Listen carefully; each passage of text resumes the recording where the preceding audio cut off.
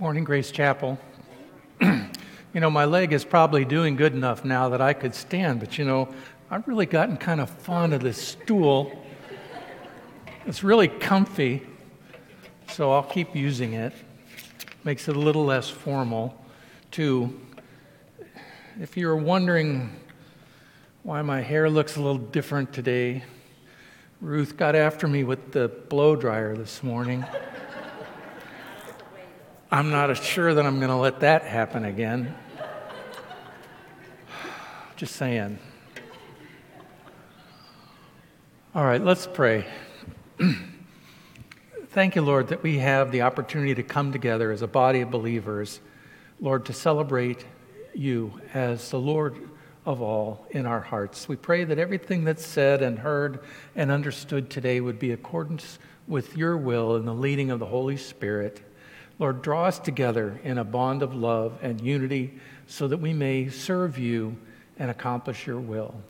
And we ask this in Jesus' precious name. Amen. So I've really been enjoying all the different perspectives that we've had the privilege and the honor to partake in over the past several weeks. I know there was a hope that when Pete left, since we had some advance warning, that it would just be a short period of time, when we would have our new senior pastor, who God already knows, right, and has already identified. It's just a matter of us conforming to his will and his plan. But at the same time, I feel like we've had the opportunity to come together as a body of believers, to love and care for one another, to support each other, to learn from each other. The other night we were talking about, the need for us to be authentic people, right? When people come here that are new, perhaps, and even those of you that are here, you should sense that we are willing to acknowledge our own shortcomings, that we are imperfect human beings, that we all suffer. We have things that have happened in our lives and things that we've done that we regret, and that none of us are perfect. Only He is perfect. And that way we can feel comfortable sitting next to each other, right? Because we're all in the same position. We're all sons of our Heavenly Father, sons and daughters, I should say. And today, what I thought we could talk about is one of the aspects of being a Jesus follower that can be the most difficult, confusing things is the understanding the will of God. Right? I don't know if it's the same for you, but oftentimes I find myself struggling to, in a particular circumstance, to understand, well, what is God's will in this situation? So I'd like to just go over some things this morning that you already know, but just as a reminder, because this is so important, right? Once we've made that choice, right, to follow Jesus as our Lord and Savior, because it's more than just belief, right? Even the demons believe and shudder, right? They know who He is, and yet they don't follow. But when we choose to follow, then the next thing that becomes important for us is to put our life in a direction that is aligned to God's will. And sometimes, honestly, that can be uncomfortable, right? God never promised us that His will for us was always going to be easy or comfortable or perfectly understandable. It's not a requirement that we understand. That's really hard for me because I like to understand why. So many things, that happen and you just say, why? And there are things that we'll just never know the answer to that, and yet we continue to follow. So let's start with the fact that we as human beings are different from all of the rest of the created things that exist here on earth. The thing that sets us apart from all of the other creatures is that we were made in God's likeness, and that we have a free will. Right? The rest of creation does not have a free will. Right? A duck can't choose to do beaver things, right? It just doesn't happen. They have been given God's perfect will, and they live out their lives according to that perfect will. It's only us as humans who have a choice in that. When we talk about God's will, it's important that we make an important distinction. God's will is split into two halves. He has his perfect will, which was the will, his desire, and his intent for all of creation from the beginning of time until now.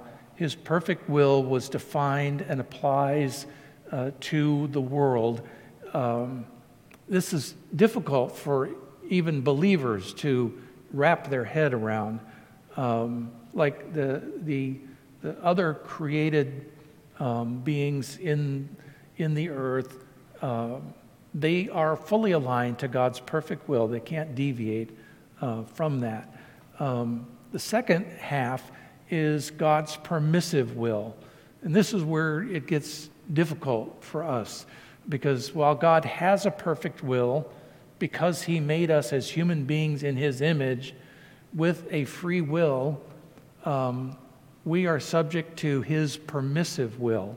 And that's really kind of difficult. If any of you are fans of the series The Chosen, there's an episode, I think, in either season 2 or 3, where there's a conversation between Jesus and little James, who in the series, little James has a disability.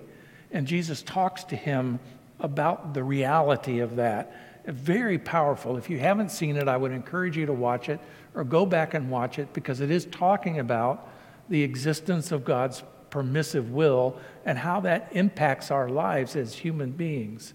Unfortunately, since we're subject to God's permissive will, it allows us to do things that are contrary to God's perfect will. We are unique in creation, except for perhaps the angels, to have that kind of a choice. Now, there's a whole other discussion about why God set it up this way. Why is there a permissive will? Why did there have to be a permissive will? Why did he give us free choice? Actually, there's a single one-word answer to that question. Anybody care to speculate? No. Love. It's love. Yeah, Matt had it. He was just too afraid to say it. Love, right? It's love, because love requires the ability to choose. Because love is not a feeling. Affection is a feeling. Care and concern are feelings. But love, in the way that God designed it, is a choice. Choice. It requires us to choose. Okay. Well, we're here for a reason, a specific reason. We're here as the vehicle that God chose to accomplish his will on earth. You know, the disciples, one of the things they really struggled with was the fact that once they finally understood who Jesus really was, or they got close to that, probably took them a while to get their arms completely around that, Jesus left, right? And in the beginning, they didn't understand that. And the church, I think, over time has kind of struggled with that. But Jesus left, and he gave us the responsibility to accomplish his will here on earth. Now, that's a huge responsibility when you think about it, that for God's will to be accomplished, that it requires us to play a part in it. That's why it's so important. Well, we're here for that reason, for that responsibility, and by fulfilling God's will in each of our individual lives and our daily choices, this is how we bring glory to God. This is how we bring others to a knowledge of God and to salvation. Now, one of the interesting things you'll notice throughout Jesus' ministry, he used a very specific title for himself. We call him the Son of God, but he always referred to himself as the Son of Man, the Son of Man. Now, there's a couple of reasons why he chose that term, but one of the reasons was so that we understood very clearly that while he was divine, he was also a human being, just like us. And that was more than just the fact that he had a flesh and blood body like us. It was also because he had free choice, right? Now, that might be an interesting theological debate. Could Jesus have chosen to sin? I'm not going to go there, but I'll just stop with the fact that he had to choose. He had to choose because love requires a choice. Let's read a small, oh wait, am I behind on my slides? Where are my slides? Okay, so you recognize, and I mentioned this before, that those of us that are filling in the teaching desk are paid by the slide. So I added a couple. So there's a first slide. Let's look at the next one. I thought that was nice too. That's where Ruth and I are going to be next Sunday. So, and I do have a real slide. Go ahead. So that, just so you're keeping track, that's 3 slides. 3 slides. Okay. Let's read in Mark 14:32 through 36, which reveals this principle very clearly. You're very familiar with it. Mark 14:32. Then they went to a place called Gethsemane, and Jesus said to his disciples, "Sit here while I pray." He took Peter, James, and John with him and became very troubled and distressed. He said to them, "My soul is deeply grieved, even to the point of death." That's an extraordinary statement. "Remain here and stay alert." Going a little farther, he threw himself to the ground and prayed that if it were possible, the hour would pass from him. He said, "Abba, Father, all things are possible for you. Take this cup away from me, yet not what I will, but what you will be done." Father, not my will, but yours be done. Now, it's extraordinary to consider whether or not Jesus had, it seems pretty clear there that he had a choice, and yet he chose the path of obedience, setting the pattern and the standard for us. But as Jesus followers, understanding and accomplishing God's will can be difficult, it can be frustrating, it can be disturbing, it can be all sorts of different things in our lives. So let's go back to the basics, because there's really not too much mystery here. We have several sources of the knowledge of God's will. And the first one is obvious. It's right here. Not my cell phone, but it's not 1-800 call a psychic. It's your scripture, right? The Bible, right? We all have access to a Bible, and it would be probably not an exaggeration to say 90% of your questions about what God's will is in a given situation, you can find in there, right? And we need to remember that, and that's why it's important for us to study God's Word and to be familiar with it and to use it in our daily lives as a baseline for understanding God's will, because there are plenty of statements in there that are very clear. The second one is revelation of that Scripture through the Holy Spirit, which means that we know the Word, and some of you, I'm sure, have had this experience where a very familiar passage of Scripture that you've known all of a sudden takes on new meaning in a certain circumstance. And you see it and you understand it in ways that you hadn't understood it before. That's the power and the presence of the Spirit in your life, and we need to depend on that. The third one, also pretty obvious, is prayer. If we look at 1 John 5:14, it says, "This is the assurance that we have in approaching God, that if we ask anything according to his will, he hears us." He hears us.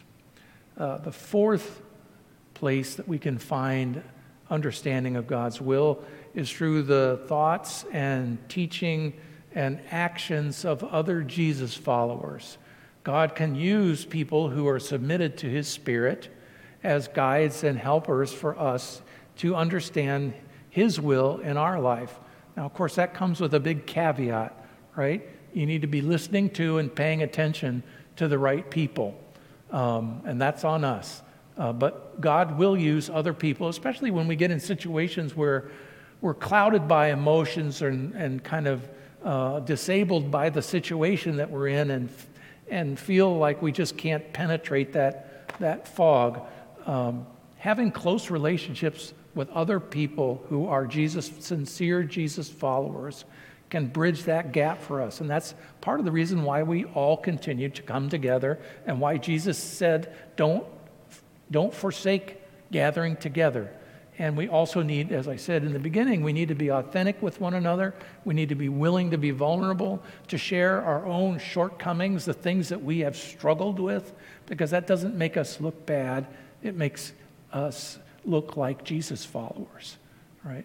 That we survive based on Jesus' righteousness, not our own.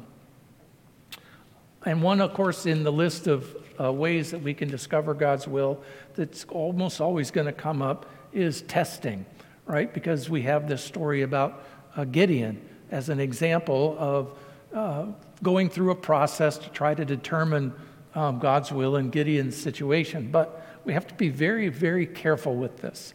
And I'll just say, in my own humble opinion, this is probably a path of least resort. When all else has failed and you're facing an important decision, I would choose testing as a last resort because it's used very rarely in Scripture, and it's only in very unique circumstances where God was asking Gideon to do something that defied common sense. Now, God's will can often defy common sense, and we may be years down the road until you understand why a certain thing was necessary. Well, Jesus was very blunt about this, wasn't he? He had this conversation with the enemy in Luke 4:9. Said the devil brought him up to Jerusalem, that's Jesus, and had him stand on the highest point of the temple and said to him, "If you are the Son of God, throw yourself down from here. For it is written," here's the devil quoting Scripture, "He will command his angels concerning you to protect you, and with their hands they will lift you up so that you will not strike your foot against a stone." And Jesus' response to him was, "It is said, you are not to put the Lord God to the test." So there are scenarios where that is completely inappropriate. This was one of them. So just be careful. All right, and number 6, source for the knowledge of God's will as our own salvation and sanctification, both through the filling of the Holy Spirit, which comes at that point where you make that decision, but then also through your life. You will learn how to discern God's will as you mature in the Spirit. Romans 12:2 says, "Do not conform any longer to the pattern of this world, but be transformed by the renewing of your mind. Then you will be able to test and approve what God's will is, his good, pleasing, and perfect will." So let me give you a few important principles on knowing God's will. First of all, it's important that we understand that we can obstruct God's will in other people's lives, not just our own, but we can obstruct God's will in other people's lives, and we need to be very careful about that. Number 2, knowing God's will is not enough, right? It's not enough. You have to act upon it. You have to act upon it. And we could go into James and his talk about how faith without works is dead. What he's really saying is that's not faith. If it's not generating behavior, if it's not generating action, then you can't really call it faith. And this is true for us as we evaluate God's will for our life. Once we know it, we have to act upon it. We can choose to do God's will, or we can choose to ignore it. Now, there's a really simple definition for that behavior, knowing God's will and ignoring it. It's another one of those one-word answers, and that would be, "Oh man, there was not enough caffeine in that coffee this morning." What does it mean when you know God's will and refuse to do with it? What is that? It's sin. It's sin. I know it's a revelation to you this morning. That is sin. Knowing God's will and not conforming to it. Boy, we have to go back to basics. Matthew 7:21, "Not everyone who says to me," this is Jesus speaking, "Lord, Lord, will enter into the kingdom of heaven. Only the one who does the will of my Father in heaven." Now, as I said before, it's not always easy in a particular circumstance to know the will of God right out of the gate. There's some work that we have to do on our part. And I want to touch briefly on one topic that will always come up when you're talking about God's will, and that is the presence of suffering in this life. The question is it God's will for people to suffer? Well, the answer is no, not according to his perfect will. According to his perfect will, there should be no suffering in this world, right? It is not part of his perfect will, but it is allowed through his permissive will. Some will even go so far as to say that the presence of suffering in the world is evidence that there is no God. Well, that's not true. As Jesus followers, we need to be clear on this topic. The cause of suffering is not God, right? Rather, it's from one source that has two manifestations. First is a direct consequence of somebody else's sin, right? We can suffer as a result of other people's wrong choices. And secondly, we live in a fallen world, and we suffer the consequences of living in a fallen world, illness and storms and all of that. But this too is also the result of our ancestors' sinful choice back in the day. Despite this, God promised that he will use even these things, even suffering, even pain, to accomplish his will. He was very clear on this. One of my favorite verses is Romans 8:28. It says, "And we know that in all things God works for the good of those who love him, who have been called according to his purpose." And if God works through all things, that means he works through what? All things, yes. Even difficult things, even tragedy, even suffering, God is able to bring good to accomplish his will, even through evil behavior and things that happen in our lives. His will can still be accomplished. And that is a great promise that we really need to cling to, because when we're experiencing those things in our lives, we need to grasp hold of that promise that he will bring good even from this situation. So what is God's will? A couple of final thoughts here. Jesus said this in John 7:16. "My teaching is not my own." It's not my own. It comes from him who sent me. If anyone chooses to do God's will, he will find out if my teaching comes from God or whether I speak on my own. And this was Jesus challenging those who claimed that he was not who he said he was. And then again in John 6, he says, "For my Father's will is that everyone who looks to the Son and believes in him shall have eternal life, and I will raise him up in the last day." That is God's perfect will. I've got a book here. Many of you are probably familiar with it. It's called In His Steps. It's written by Charles Sheldon. Been around for a long time. If you are interested in this whole topic of knowing and understanding God's will, I'd encourage you. It's a work of fiction, but what it does is it shows what could happen when a group of people collectively decide that they're going to try to live their lives as best they can according to God's will as they understood it. Very moving. I would really encourage it. It's a quick read. And so the last thing, and we understand this, we need to remember it when we're pursuing God's will, that the rewards are great. The rewards are great. The more we pattern our lives according to God's will, the more blessing we will receive. It doesn't mean that there won't be suffering. It doesn't mean that there won't be trial, because again, we live in a fallen world with sinful people, ourselves included. We can make bad choices. And I love Andy Stanley's phrase. He says, "We are not mistakers. We're not mistakers. We're sinners." Yes, own it. We are sinners, right? It wasn't a mistake. It was a sin. A mistake is turning right when you should have turned left. If you chose a path that's contrary to God's will, no matter what it may be, that's a sin.